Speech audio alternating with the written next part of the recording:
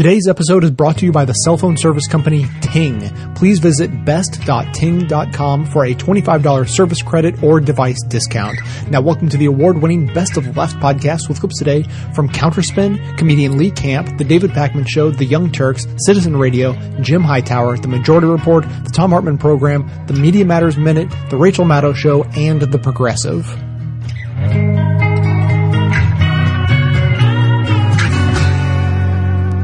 So many people believe fracking, a method of releasing oil or gas from rock, to be unsafe that hundreds of U.S. communities have voted to ban it.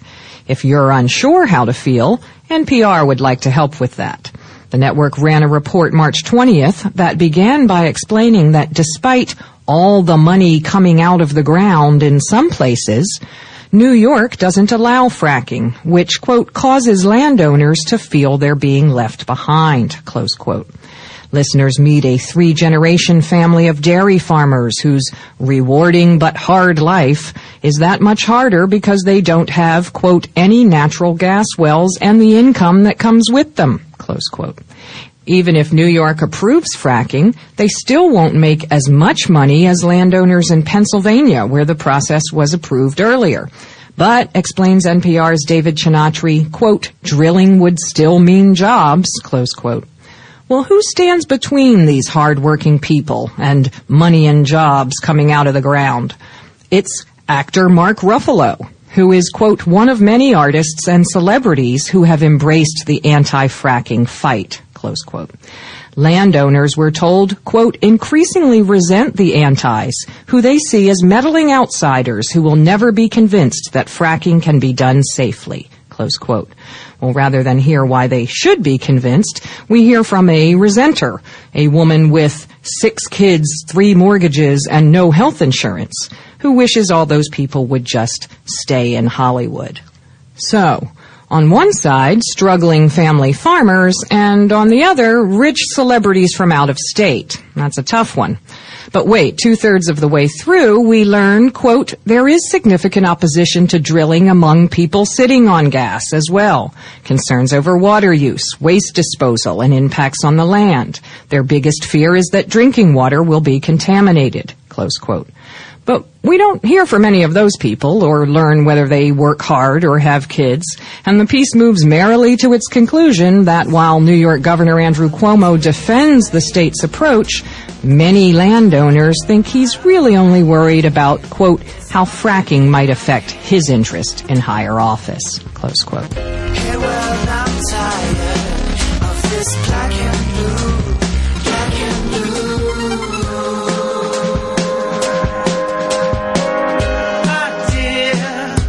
Come again, your voice is fading out and in, out of the laundry bin. I found my innocence again. The dog is always barking at the mailman.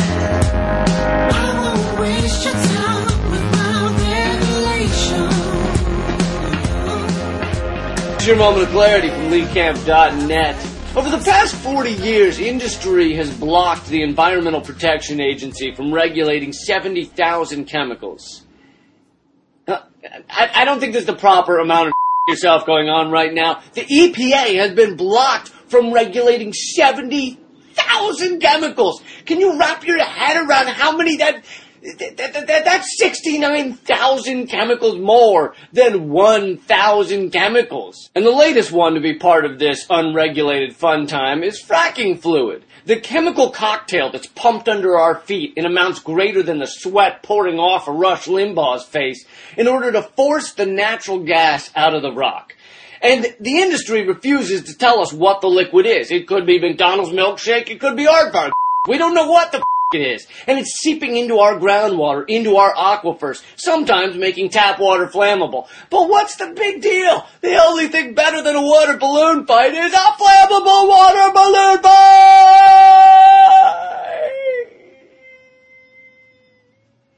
And right now, the governor of New York is deciding whether to allow fracking in this state. And there's all these promises from the industry about doing it safely. Well, how can you do it safely when you won't tell the people who decide whether it's safe what the it is. To begin with, there's something called the Halliburton loophole in the law, and generally anything named after Halliburton makes non-consensual body piercing look like a Disney cartoon. The Halliburton loophole says that fracking fluids are exempt from all major EPA regulations. This stops fracking fluid from being defined as it should be, as hazardous waste. The last thing to illegitimately escape that designation were the Twilight movies, and we saw the damage that did. So we tell you it's going to be safe, except we won't tell you where it is, what it's doing to the people or animals, and we're going to demand a loophole saying that it doesn't have to be safe.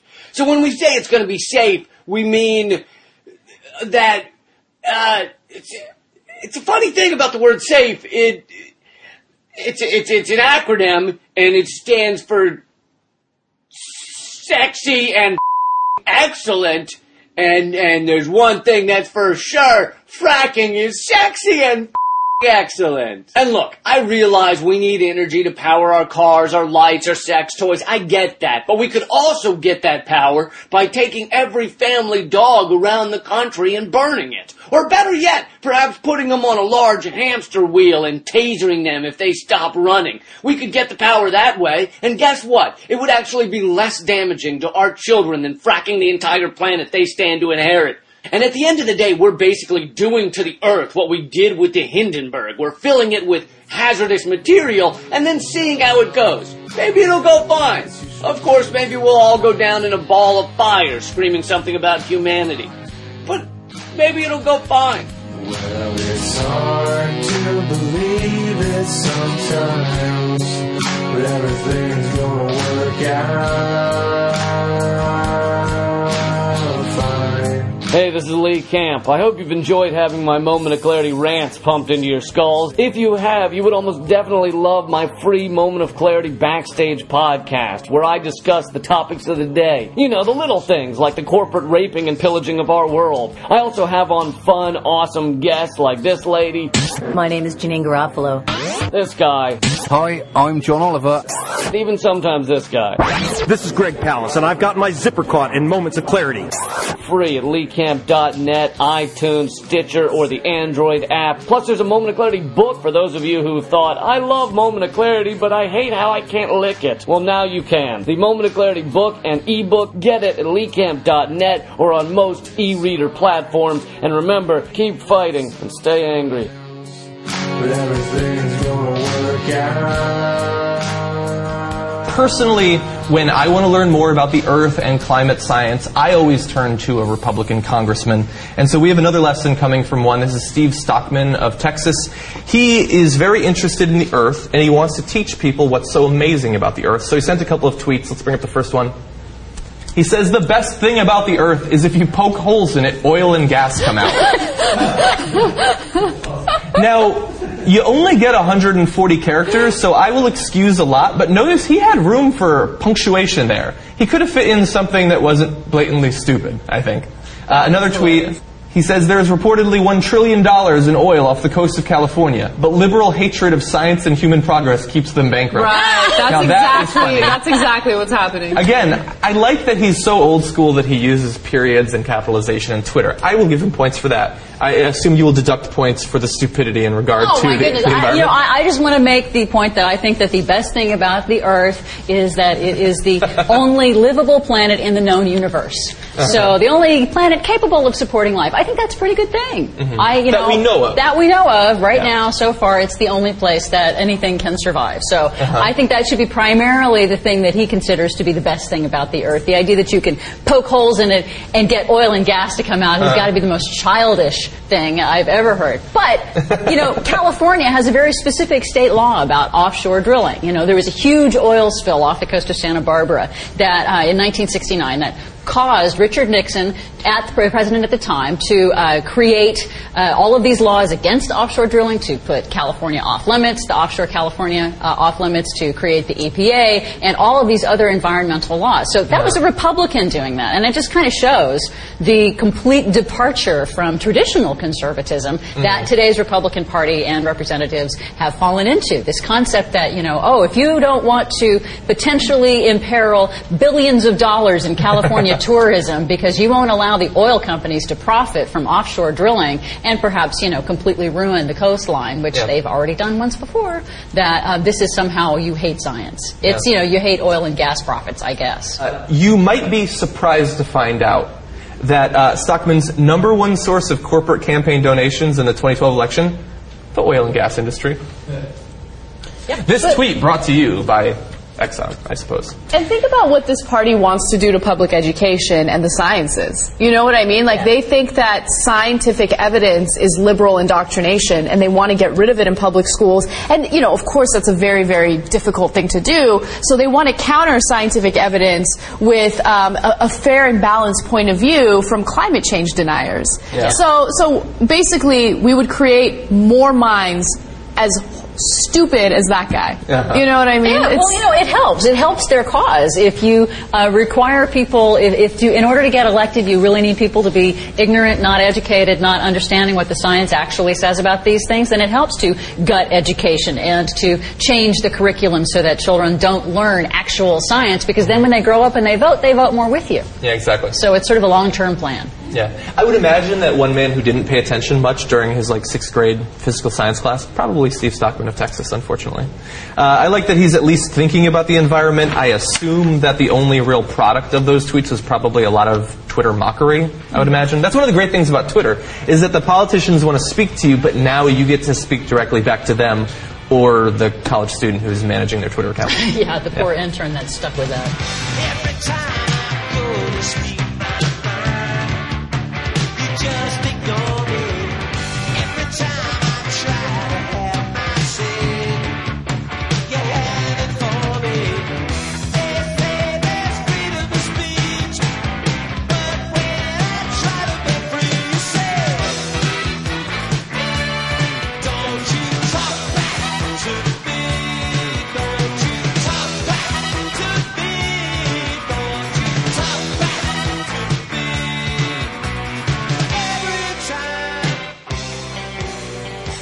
And then one more absurd story about a bill that's trying to be, that's in the works here. A Kansas bill would require teachers to misinform students about climate change. Legislating stupidity, legislating ignorance is here. The Kansas House Education Committee introduced a bill a few days ago that mandates teachers question the scientific basis of global warming, becoming the latest state to take up one of ALEC's model bills aiming to misrepresent climate change. Kansas would join Texas, Louisiana, and Tennessee, and Oklahoma as the 5th state to cast climate change as, quote, controversial. Controversial. Not true. 97% of climate scientists actively publishing in the field agree climate change is human-caused. Now, the real sad thing here is that the children are the ones who are going to suffer. Let's look at the states that already have something along these lines. Texas, ranked 32nd in education. Oklahoma, ranked 39th in education. Tennessee, ranked 42nd in education. And Louisiana, ranked 45th in education, according to the National Kids Count program from last year. Kansas is currently ranked 12th in education. In spite of this. Will this help or hurt their rankings if they pass it? Well, it would hurt. Right. And we see a circle. I mean, then these children, some of these children are going to be the ones that eventually get elected and will probably try and pass more legislation like this. Exactly. Right? Absolutely right. Unbelievable. We've got to be aware of this. I mean, these stories, ladies and gentlemen, I can't even believe we have 3 of these in one show to do. It's just incredible. It's embarrassing. It's embarrassing what's going on.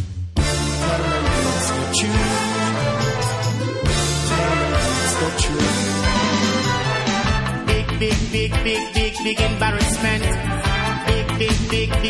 Big embarrassment. Big embarrassment. Big embarrassment. Tell them it's the truth. Tell them it's the truth. Tell them it's the truth. Tell them it's the truth. An unexpected opponent or problem in attempting to deal with the problem of climate change is that many devout Christians think that why should we bother, the end times are coming, screw the world. Now that sounds ridiculous, but there's actually some polling and some research to back it up. These are researchers at the University of Pittsburgh and also the University of Colorado have been working on this. And they believe that even once you take into account political ideology, religious identification, media distrust, all these different factors, the simple fact that these Christians believe in the end times and that they are a-coming leads them to not care about climate change. They think that it's the effect is about 20% of the opposition to climate change comes from that. And I believe what 76%. Yeah, that's high. Yeah, I could be misreading it. 76% of Republicans in 2006 thought that there was going to be a second coming. Yeah. Okay, in their lifetime is usually a slightly smaller number, but a very significant number. Right. So 3/4 of Republicans think it. I mean, if you really believe it, if you really believe that Jesus is going to return to Earth, what difference does anything make? No. So that's actually, it's a logical extension that, like, oh, we're burning up the planet. Who cares? Jesus is coming. And he's either going to save the planet or kill us all or whatever happens there in Armageddon. But it could also dramatically affect how you live your life, too, right? I mean, like whatever, buy it, rack up the debt. Doesn't matter. Mm-hmm. Yeah, it's a lot of people think Jesus is coming like use up all the a couple oil. of years from now. Use up all the oil. 6 months. And in fact, there was a famous line from one of the Republicans saying, like, God didn't put all this oil in there. That oil was the greatest gift we had gotten from God. Because you poke the earth with a needle or something and oil comes out of it. Right. Yeah. And he's like, what a gift from God. Obviously, I take that gift and I use it up until Jesus returns. You drink our milkshake. Yeah. We have a quote, by the way, just to show you that this isn't just the run-of-the-mill voting Republicans, but also people in government. This is Representative John Shimkus back in 2010 said, "The earth will end only when God declares it to be over." He is the chairman of the subcommittee on environment and the economy. Here's a guy charged with protecting our environment in some sense, saying, what effing difference does it make what happens in our environment? Because God decides when the earth ends. If it's 76%, if that number's high, I'm going to say it's high. Let's say it's 66%. I'm going to say it's 2/3. It means 1/3 of Republicans don't believe this. Mm-hmm. 1/3 of Republicans, some version, 1/5 of Republicans can recognize that when you vote for that representative, and believe me, I don't think the Democrats are a frickin' savior here. But when you send that guy to Congress, this is what you're doing. You're putting a guy head of the Environment Subcommittee, and you're putting that guy in charge of it. That's the danger. That's why you have to bite the bullet and vote for the Democrat. Because at the very least, the guy who's running the environment, who's going to be head of that committee, is going to be concerned about scientific issues of the day. Yeah. He's going to and it happens again and again and again when we hear guys like when we hear guys like Jim Inhofe open his mouth. Yeah. Now, you can't have guys who are professionally cuckoo for Cocoa Puffs. Like, that's what they do. They go around, they're like, cuckoo, cuckoo, and they're looking for Cocoa Puffs like 24/7. Yeah. As the head of your committees on science, the environment, technology, don't you think guys like Dick Cheney that's why he became a Republican? Because Dick Cheney is so smart that he's like, well, I can control these people. Oh, yeah. Oh, that's interesting. And he found one to control for 8 years. Yeah, 6 years to be fair. The last two, Bush was like, I think Dick might have been president the last 6 years. So here we see the intersection between science and religion, and it can be very frustrating as a secular person to think that us who believe in science and facts and logic have to go up against this, and only once we fight, maybe we get some science out of it. It's very frustrating, and I found an image on the internet that perfectly summed up how ridiculous these conflicts can be, and it was a series of different images, and the first one shows Earth. And then they zoom out, the next one shows the solar system. Then they zoom out, it's our portion of the Milky Way galaxy. One more zoom, the whole Milky Way galaxy, our region of galaxies. They go 3 or 4 more zooms, the entire known universe, where Earth is just the tiniest little fragment. And Jesus has his arms around it, and he's saying, don't masturbate. That's how fucking stupid this conflict is. Yeah, that's what he cares about. That's awesome. Me and Jesus. Come and hug and squeeze us, 'cause you know that he's a simply Christ-terrific dude. His eyes are bluish, bright and I love you-ish. And he's also Jewish, but he's not the least bit rude. Peter, my boy. Yes? You're sweet as chocolate cake. You bring me joy. And so I won't forsake you like the gays do me and Jesus. What a happy pair. Together we're hotter than walking on water. We walk on air. I wanted to get to this story. There was a really good article at the Daily Beast by Mark Hertsgaard about BP, the 2010 Gulf oil spill, and the chemical dispersants BP was using at the time to quote-unquote clean up the oil. Now, I'm very interested in this story because I've been following it since 2010. At the time of the oil spill, I wrote about chemical dispersants and how they had been banned in certain countries because they are highly, highly toxic. And they don't really clean up the oil. They just coagulate it and sink it. It's like poisonous duct tape. Yeah, right, yeah. So I got into a really bizarre email exchange with a PR person from BP where they lost their shit on me and said to me, and I quote, "What do you want from us?" It was after they would like give you like a bullshit answer and you would press them. Bullshit answer, you'd press them. Bullshit answer, they'd press them. And I imagine the tone like, "What do you want from me? What can I do to make you stop emailing me?" Yeah, essentially, like, I just want you to go away, and I just kept asking about, you know, BP's cleanup efforts and stuff like that. But anyway, that's the reason that I have really wanted to cover the story a lot on Citizen Radio. But Mark Hertsgaard for the Daily Beast wrote a phenomenal piece on the aftermath of the Gulf oil spill and the chemical dispersant situation. It's worse than you think. It's absolutely horrific. And I'm going to link to it in the episode recap. I really recommend everybody read it in full, but here's the gist of it. There's one woman that is profiled in the article. Her name's Jamie Griffin. Yeah. And she was feeding hundreds of cleanup workers during the BP oil disaster. And the workers, when they were showing up to be fed, were tracking the gunk inside on their boots. And Griffin, as chief cook and maid, was trying to clean it up. So she contacted BP, you know, because she was wondering if this stuff was safe. And they said, quote, "It's as safe as Dawn dishwashing liquid." But now what has happened to this woman is someone shut down the Dawn factory because that shit is poison. Yeah, it's absolutely horrific. So Mark writes, by July, unstoppable muscle spasms were twisting her hands into immovable claws. In August, she began losing her short-term memory. After cooking professionally for 10 years, she couldn't remember the recipe for vegetable soup. One morning, she got in the car to go to work, only to discover she hadn't put on pants. The right side, but only the right side, of her body started acting crazy. It felt like the nerves were coming out of my skin. It was so painful. My right leg swelled. My ankle would get as wide as my calf, and my skin got incredibly itchy. And so he talks with this doctor who says these are the same symptoms experienced by soldiers who return from the Persian Gulf War with Gulf War syndrome. Oof. So it's worse than we thought. There's another article that I'm going to link to at takepart.com where scientists have discovered the chemical agents used in the Gulf spill cleanup are destroying marine life. Jesus. So not only are they destroying the lives of these, you know, the workers who cleaned up the oil spill, but also some of their livelihoods. These fishermen, you know, and people who fish for a living are going to go back to work, and they have already found this, that there's a lot of dead fish, a lot of dead crabs. Yeah, and, you know, just to kind of recap, going back to the dispersant,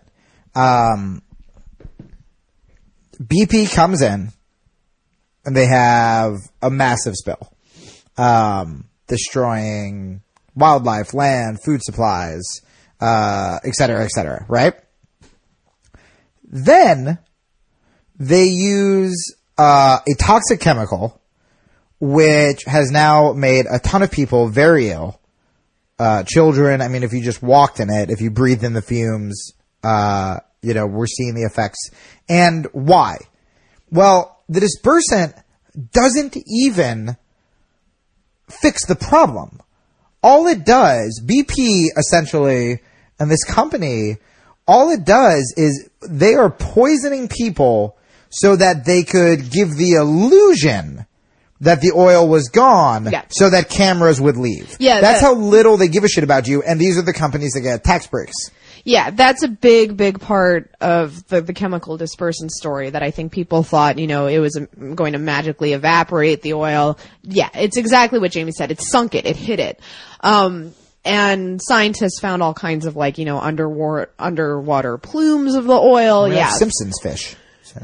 So, BP was fined by the government, but then they were able to get that cut by like $3 billion. And I think when people see the huge amount of money BP had to pay the government, they're like, that'll stop them. But when you compare that little fine to how much profit they make on risky, underground drilling, like what happened in the Gulf, it's really not an incentive for them to stop. No, and if every once in a while they have to pay, a little bit of, for them, pocket change, they're going to keep doing it. I mean, they essentially have like a fuck up fund. You know what I mean? Yeah, like, exactly. They have money where that's just what they do, and you see that it doesn't scare other companies. I mean, look what Exxon. There was another spill in Arkansas with Exxon.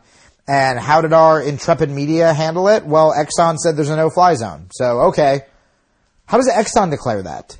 Yeah, and I mean, that happened, we see this happen all the time in, as you said, Exxon, but also BP at the time was telling journalists they could go certain places, but not other places. I had journalists friends of mine, go to the Gulf, and they were told by BP they couldn't go to certain areas and watch the cleanup effort. And it's like, I'm sorry, I didn't realize BP and Exxon were the U.S. government. Right. But they kind of are. It's like they give massive donations to the government to the point where the government, when a disaster like this happens, largely lets them regulate the cleanup effort. Well, we saw that with Occupy Wall Street, where, you had Chase and these banks giving the NYPD donations suddenly of like a ton of money. At the same time that the cops were beating the shit out of protesters and evicting them from Zuccotti Park, and it's like, how is this legal? Right. Like, I mean, it's under the table bribes, except there's no table. Like, it's not even under the table. It's just fucking blatant. Over the table bribes. Hey.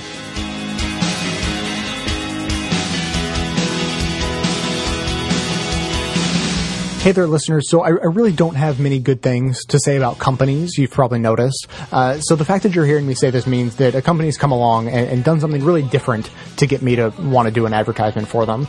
And so, if you're like me, you've probably chosen your cell phone service provider based on the company with the products and services that you hated the least. That seems pretty standard these days. But, luckily, this company came along, Ting, like the sound of a bell, Ting. They came along and they basically took note of what everyone hates about cell phone companies.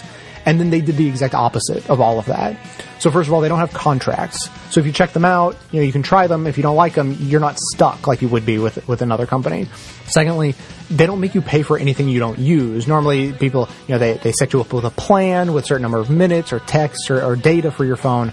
And then you end up having to stay under a certain amount or you get hit with overage charges. But with Ting, there's no overage. You just pay for what you use. So you never end up paying for anything you don't use and you never get hit with overage charges.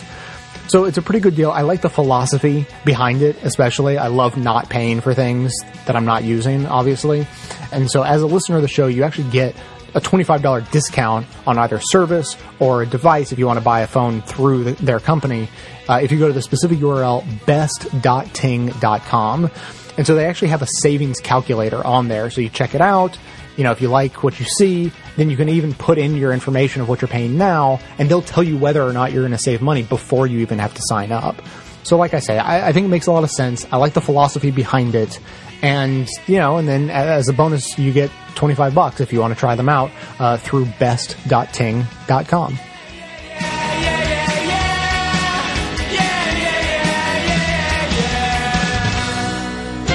Growing up in small-town Texas, I quickly learned about fighting, including this valuable lesson. You should never hit a man with glasses. You should use something much heavier. This also applies to fighting for our good earth against rapacious profiteers, the spillers and spewers, frackers and extractors, drillers and pipeliners who view our environment, communities, health, and happiness as barriers to commerce that must be shoved aside. The heaviest tool we have for striking back is the indomitable human spirit that, when pushed, produces a fierce feistiness, tenacity, and organized resistance. I can even put a name to this spirit. Nancy Zorn. She's a 79-year-old grandmother from War Acres, Oklahoma, who's refusing to be shoved out of the way of ExxonMobil, TransCanada Corporation, and other giants that are trying to force the massive Keystone XL pipeline down America's throat. That pipeline would carry a nasty extra-toxic sludge oil from the tar sands of Alberta, Canada, to oil export facilities in Port Arthur, Texas. The crude would be piped right through Oklahoma, where TransCanada already is underway with construction. Well, it was underway until Grandmother Zorn literally put her neck on the line. Using a bicycle lock on April 9th, she attached her own neck to one of TransCanada's huge earth-moving machines, halting construction. I can no longer sit by idly, she declared. It is time to rise up and defend our home. It is my hope that this one small action today will inspire many to protect this land and our water. This is Jim Hightower saying, of course, TransCanada had Nancy arrested, but it can't stop her and thousands of other spirited souls from continuing to fight this destructive corporate greed. Join them.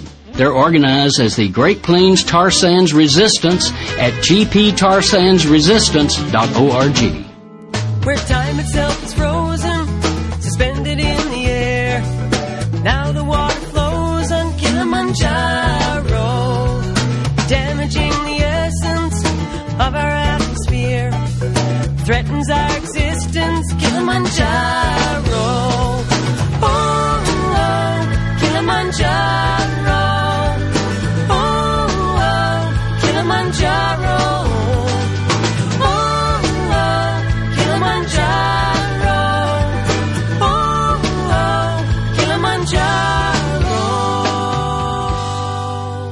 Joe Biden came out this week, and it was reported a couple of places, but he had another one of those moments not unlike his time at that cafe during the last election, which was, let's talk about Social Security, I think he said. There is no way we are going to allow anything to change with Social Security. Now, of course, 6 months later, the Obama administration comes up with a budget that says let's cut the chain CPI. And I want to get back to that in a moment. But this story, apparently at either like a handshaking line or somewhere around where Joe Biden was going around, Elaine Cooper, on the executive committee of the Sierra Club, South Carolina chapter, had an exchange with Biden where he basically said, I'm against Keystone, but I'm the minority in the administration. Now, I read that. Who said that to Biden? Biden said that to Elaine Cooper. Oh, wow. She said. Look at him, off message again. Well, I don't know. Because he said, this is what he said. Yes, I do support rejecting the Keystone Pipeline, but I'm in the minority. I think he's on message. I think he's on message for 2016. And I think he's basically saying. I was thinking that too. Off message for them, but on message for him. Right. He's basically saying Keystone is a fait accompli with this administration, but I want you to know right now, before that decision's even made, I'm going to, in very unofficial way, say I'm against it. But I'm a team player. I mean, so, we're seeing Joe Biden, I think maybe even as early as last summer, starting to set up his campaign as distancing himself from any of the more controversial aspects. Yes. In other words, we could see it play out on Social Security and some other things too, particularly if President Obama keeps having fun nighttime BS sessions with Paul Ryan. Right. I mean, this is over Ayn Rand's what Ayn Rand liked to do in her spare time. How taxation is really a form of Hitler, things like that. Well, let's also remember though that Joe Biden was also the one who basically undercut a lot of what was happening in terms of the fiscal cliff and went in and made a deal with McConnell. So, according to reporting, so it's just interesting to see how people are setting themselves up relative to the Obama administration.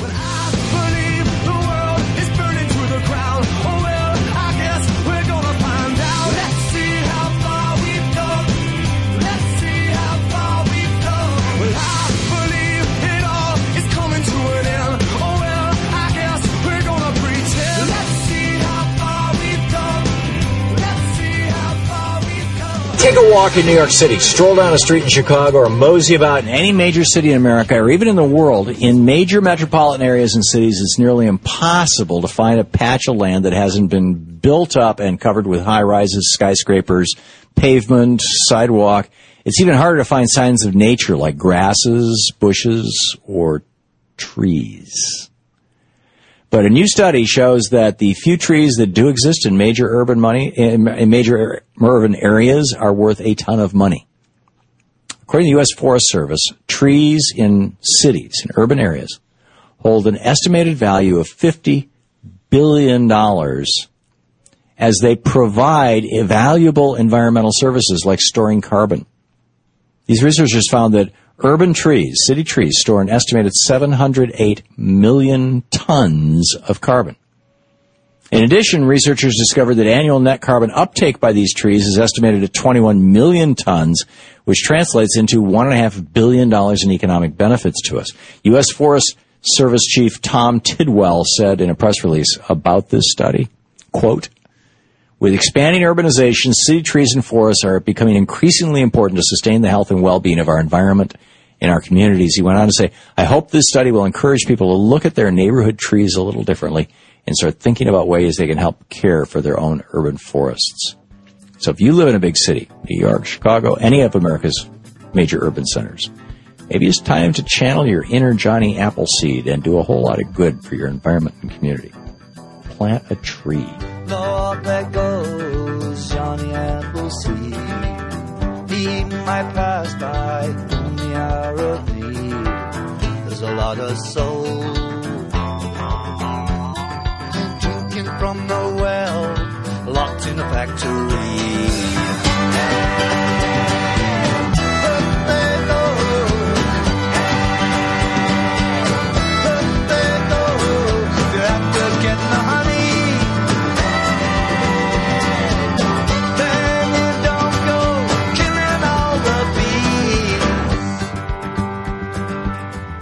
Play this clip from the day after, I guess it was, Tim DeChristopher was released from prison.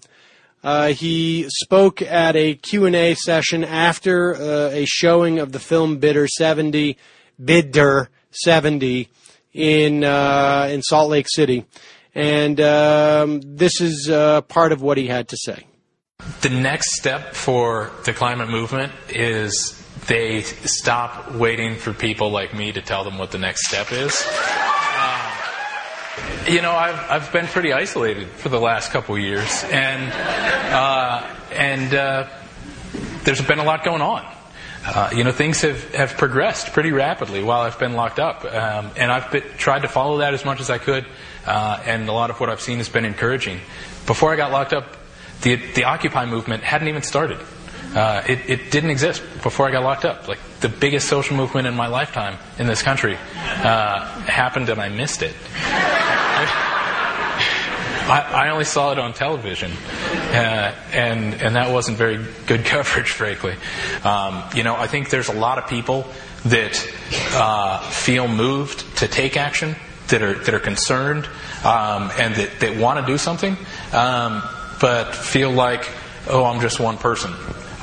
What can I do? And I think I hope that we're getting to a point where we're building enough connections as a movement that people know that they're not just one isolated person taking action, but they're one person taking a step with a movement connected to them, and everybody can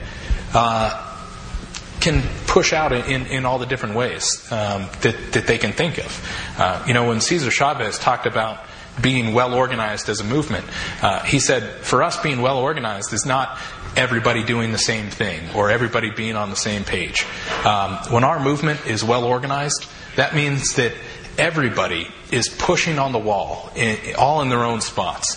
And when one person finds that weak spot in that wall that gives a little bit, we all push behind that spot until it opens up and makes a crack in that wall, and we all wedge through that and open it up into a wider gap. And that's what for Cesar Chavez, that's what an organized movement looked like. Not all the people following in the direction of one person or one group, but all the people trying different things, and a lot of them not working. But the ones that do, we all mobilize behind them and push together. And I think that's what we need, a movement that is a little bit out of control.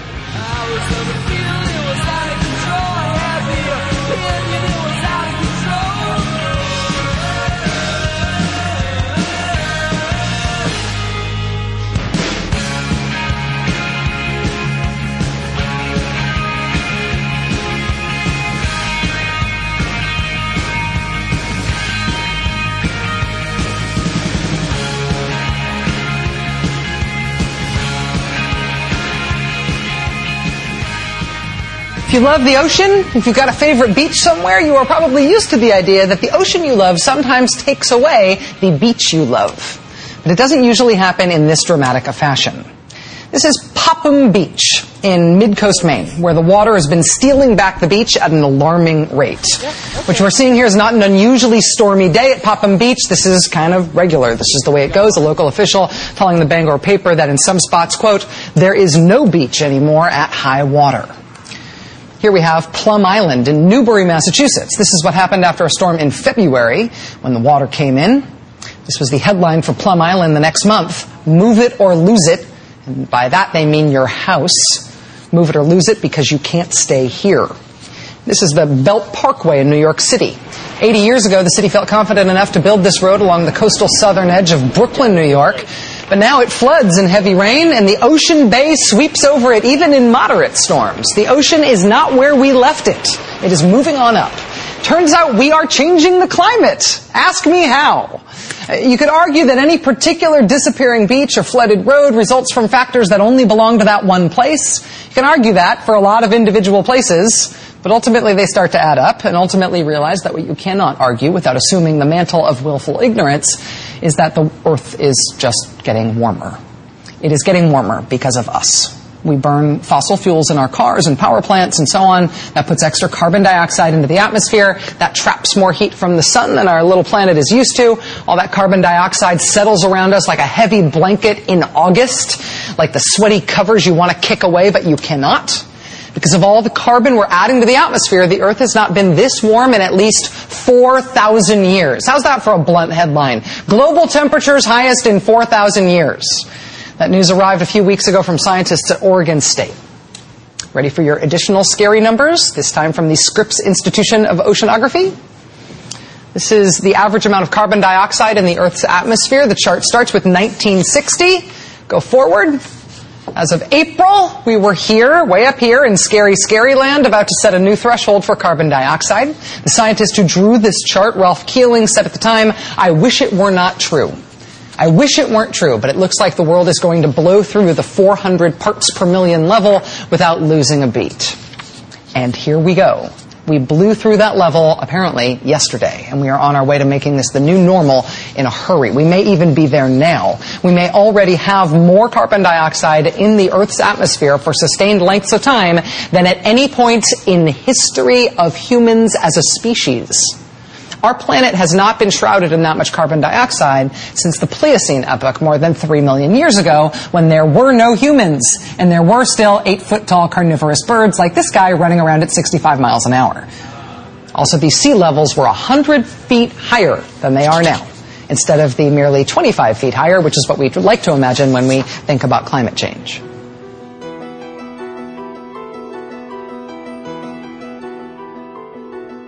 Here at Best of the Left, supporting the good works of others is our entire reason for existence. Since the beginning of 2006, I've been making this show to highlight what I consider to be some of the best of the truly liberal media. Now I'm working on several ways to promote the best progressive activism around. Ruminate for a moment on whether you enjoy this show or consider its goals to be worthwhile, and if you do, please consider supporting this work by becoming a member for as little as $5 a month or even $55 a year at the membership tab at bestoftheleft.com. It's the donations of members that allow the show to continue and continue to improve. Thanks so much for your support.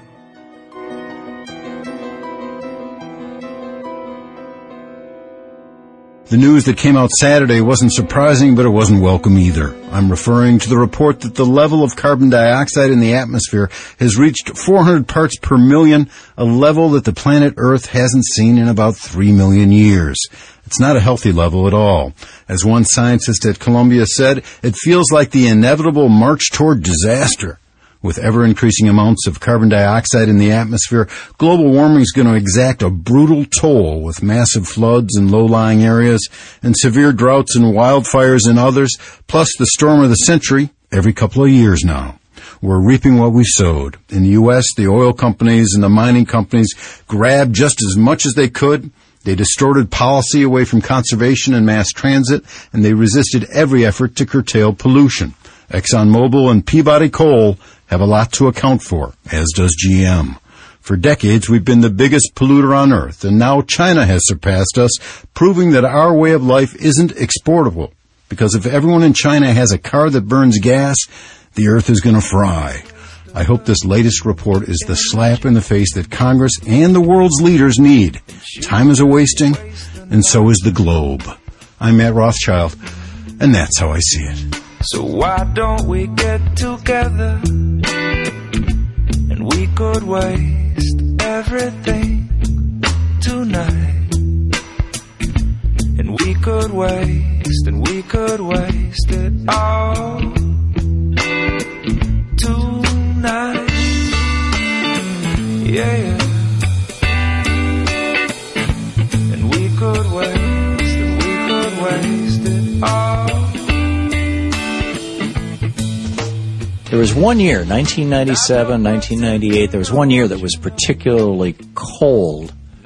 And as I recall, was it Mount Pinatubo? There was a volcanic event of some sort.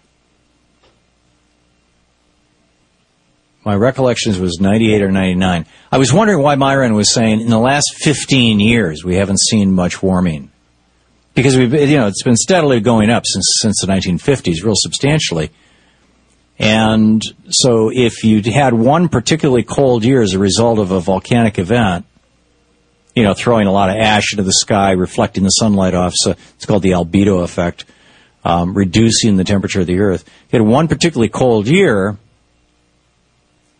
if you went back to that, if you started counting from that cold year and then you took the warmer years since then, 11 out of the 12 last years have been the hottest. Each one has been the hottest year in the history, as far as we can tell, of the human race. Certainly of the modern human race, the modern, keeping track of temperatures. But I hadn't heard that, in the last 15 years before, and so I'm guessing that we're dealing with some. But on the A, B. Have you seen the ice creeping across the ground in Minnesota and Wisconsin, in Minnesota and some of the northern plains states? There's a video. The AP has a video out.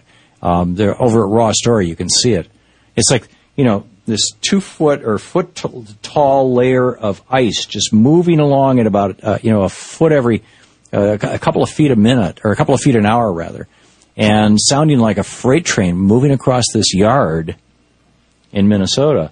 And it's apparently because the Arctic ice is, we've lost over 1 million square miles of Arctic ice from what's normally there this time of year. And as a result of that, instead of reflecting the sunlight back up and out, the ocean is absorbing that heat and staying warm, and that is creating high or low pressure systems up there that didn't used to exist, that are pushing apparently the jet stream south and keeping the cold air farther south. And that's why, we're just starting to have spring here in Washington, D.C. And normally it would be in the 80s or 90s here this time of year. I'm wearing a sweater today. It's 59 degrees outside right now. So it's not, yes, the planet itself is warming. We have 5% more moisture, more water vapor in the air, so the storms are more violent events, more precipitation. Where there's precipitation, more aridity, more dryness, more desert where there's desert.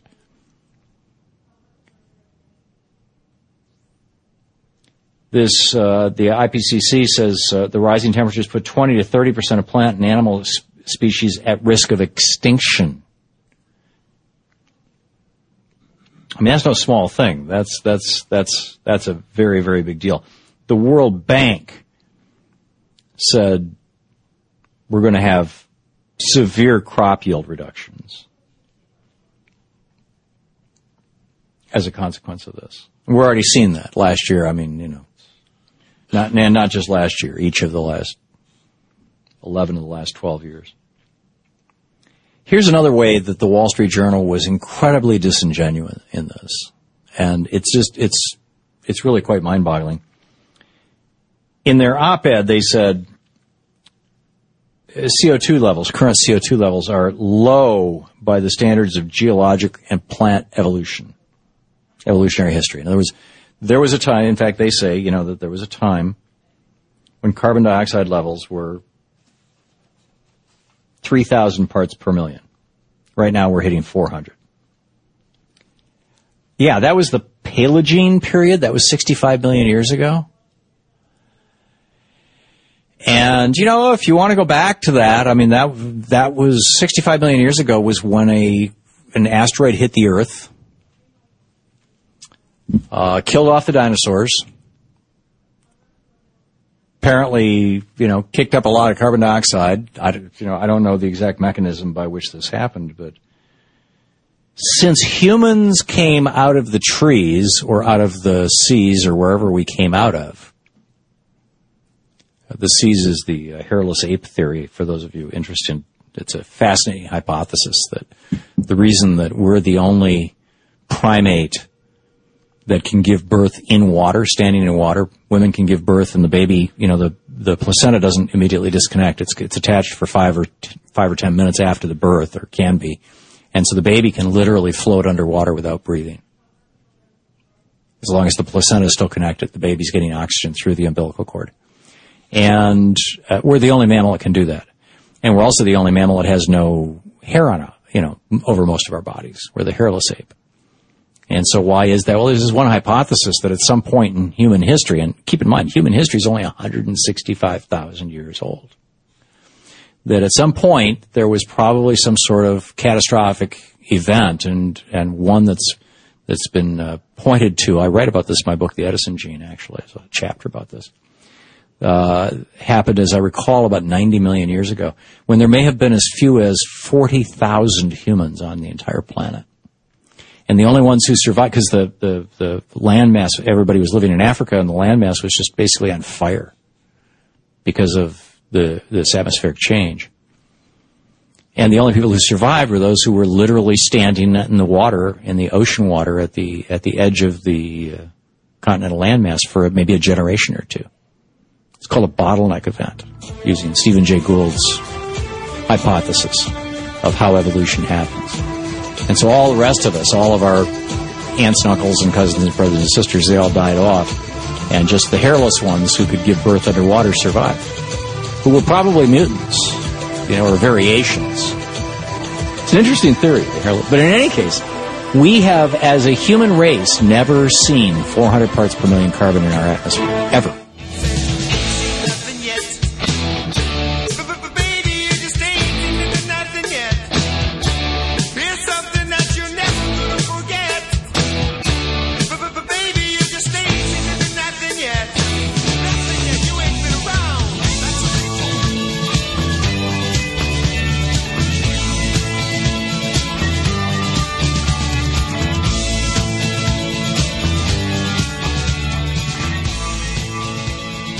A new study that was published in the Proceedings of the National Academy of Sciences finds that if you market light bulbs as energy efficient and good for the environment, conservatives are less likely to purchase them.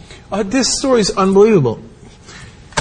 Now, if you didn't mark them as environmentally helpful, the conservatives actually were just as likely to buy it as liberals. They say, oh, okay, maybe it saves money, it's energy efficient, etc. No problem, right? If you put on the stamp there that says, protect the environment, they go, oh yeah?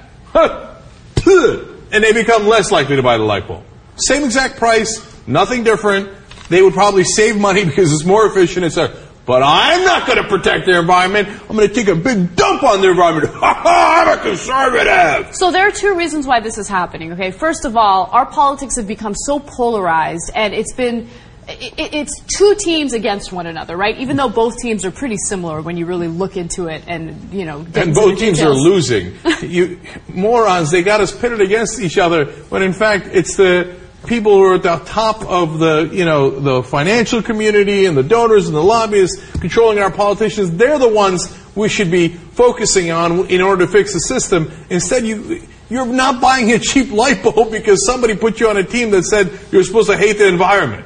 I know, it's incredible, but it also feeds into this notion that conservatives have that being energy efficient and caring about the environment will lead to the apocalypse, right? And why do I say it that way? Because you have people like Michelle Bachmann arguing that environmentalists want us to live in hobbit homes, and they want to destroy our lifestyle, and they want us to live, they want us to move toward a gateway to dystopia.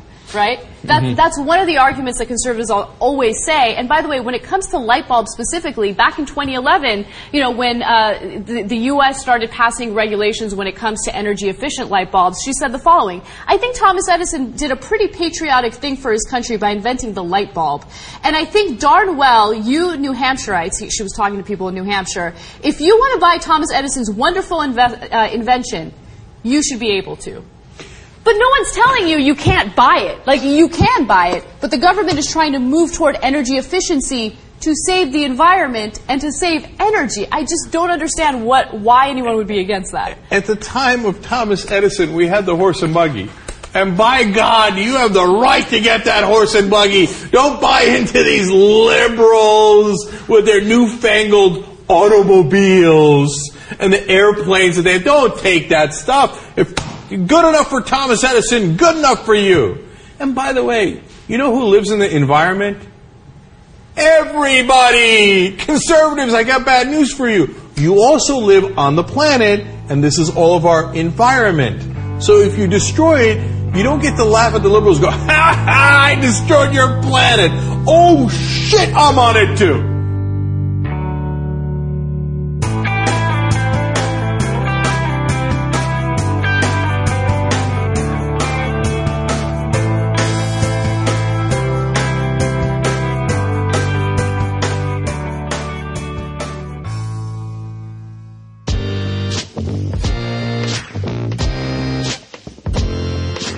Hi Jay, Seek Veracity here, calling from Portland, Maine. I wanted to add something to the conversation that Fozzie started in the last show in regards to people being afraid of their government and its wide scope of surveillance. Fozzie used an often heard phrase, "What are you doing and what are you afraid of?" in regards to people that he described as potentially irrational and to be afraid of the government watching our every move. Fozzie, the more realistic question to pose is, what are you doing and what is the government afraid of? I feel it's extremely important to look at how the government and local law enforcement has monitored, harassed, abused peaceful protesters and journalists at demonstrations over the last couple of years, especially during the heyday of Occupy Wall Street. ACLUs across the country have uncovered surveillance and response plots in regards to these individuals that are speaking truth to power from the very basis of their constitutional rights, the freedom to assemble, speak to the public, yet police forces are armed to the teeth and they're found at every large event. As an occupier and a supporter of Anonymous and WikiLeaks, I do not find it irrational at this point to look at the evidence in front of me and to be worried about how far this administration or any future administration would go to silence dissent. In a quick Ben Franklin quote, those who can give up essential liberty to obtain little temporary safety deserve neither liberty nor safety. Thanks, Jay, for the show. Really appreciating the focus on civil liberties as of late. Take care.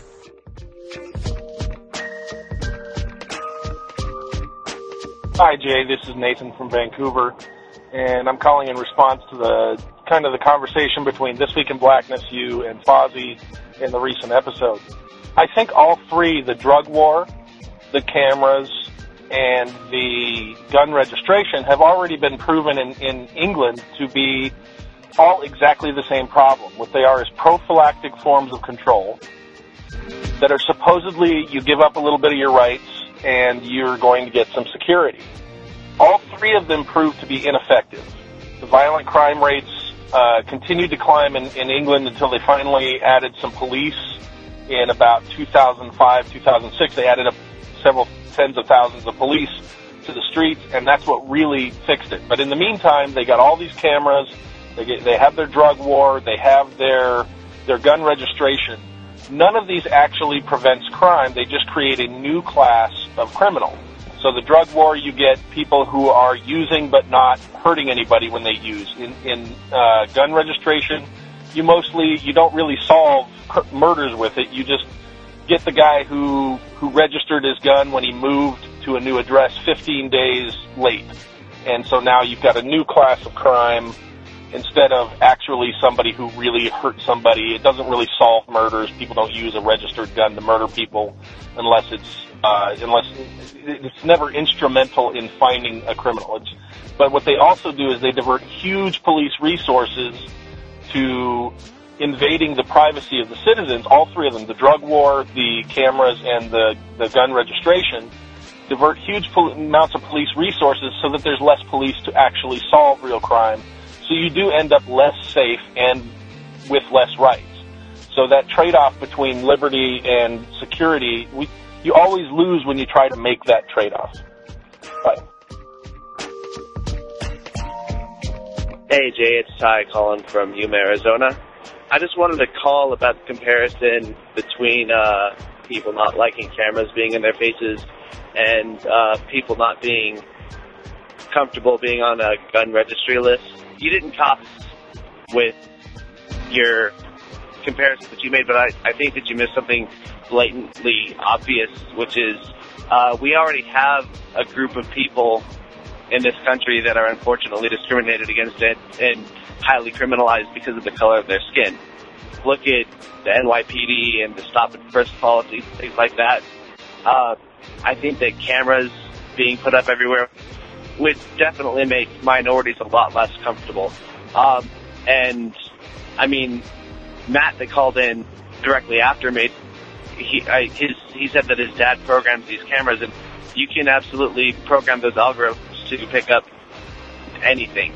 So if you don't think that they would be used to discriminate based on the color of your skin, I mean, I think that that's something that would absolutely happen. So just wanted to put that out there. Thanks, Jay. You do a great job.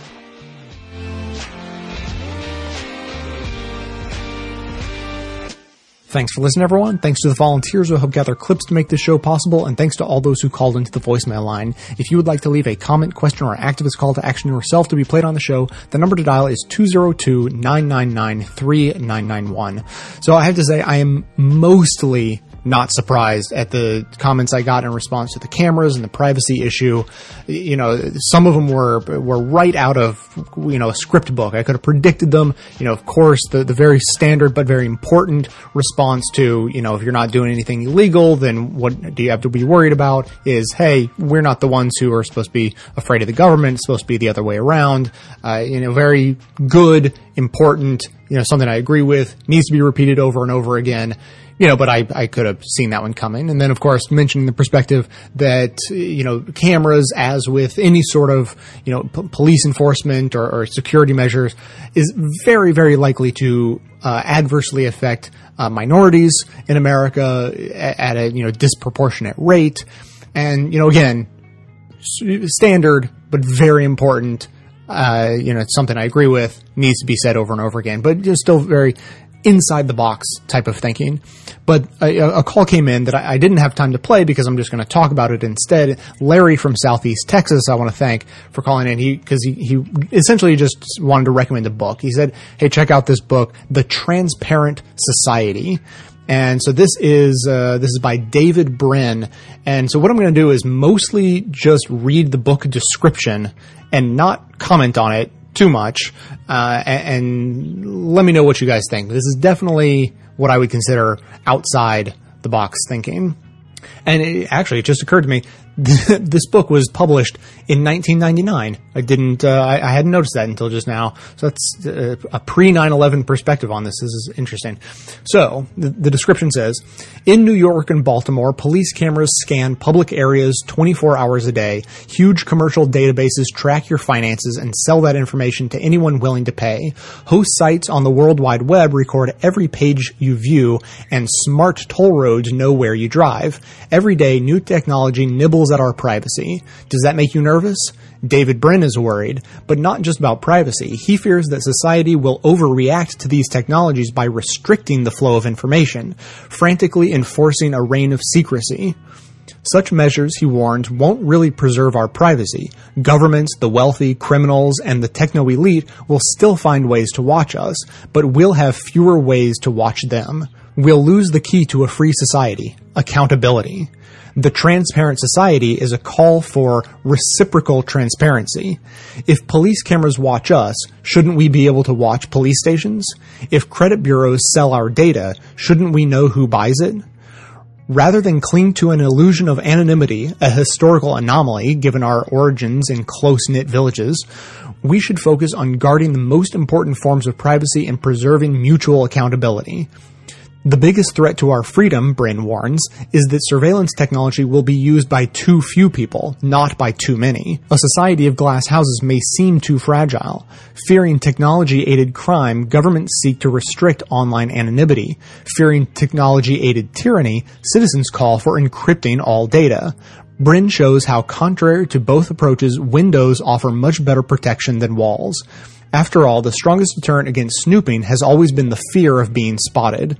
Furthermore, Brin argues, Western culture now encourages eccentricity. We're programmed to rebel. That gives our society a natural protection against error and wrongdoing, like a body's immune system. But social T-cells need openness to spot trouble and get the word out. The transparent society is full of such provocative and far-reaching analysis. The inescapable rush of technology is forcing us to make new choices about how we want to live. This daring book reminds us that an open society is more robust and flexible than one where secrecy reigns.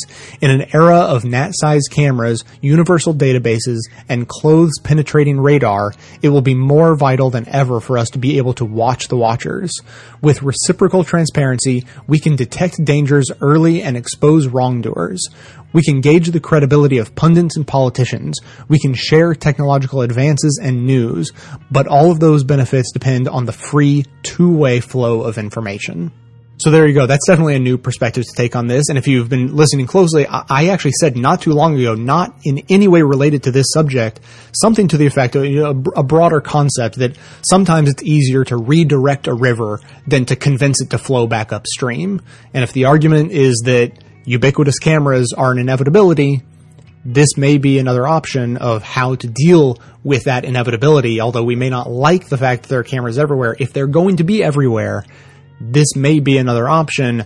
I'm not reflexively opposed to it. I mean, it makes me sort of queasy, absolute transparency everywhere, but I mean, arguments could be made, I certainly like the idea of being able to watch the watchers instead of it just being a one-way path.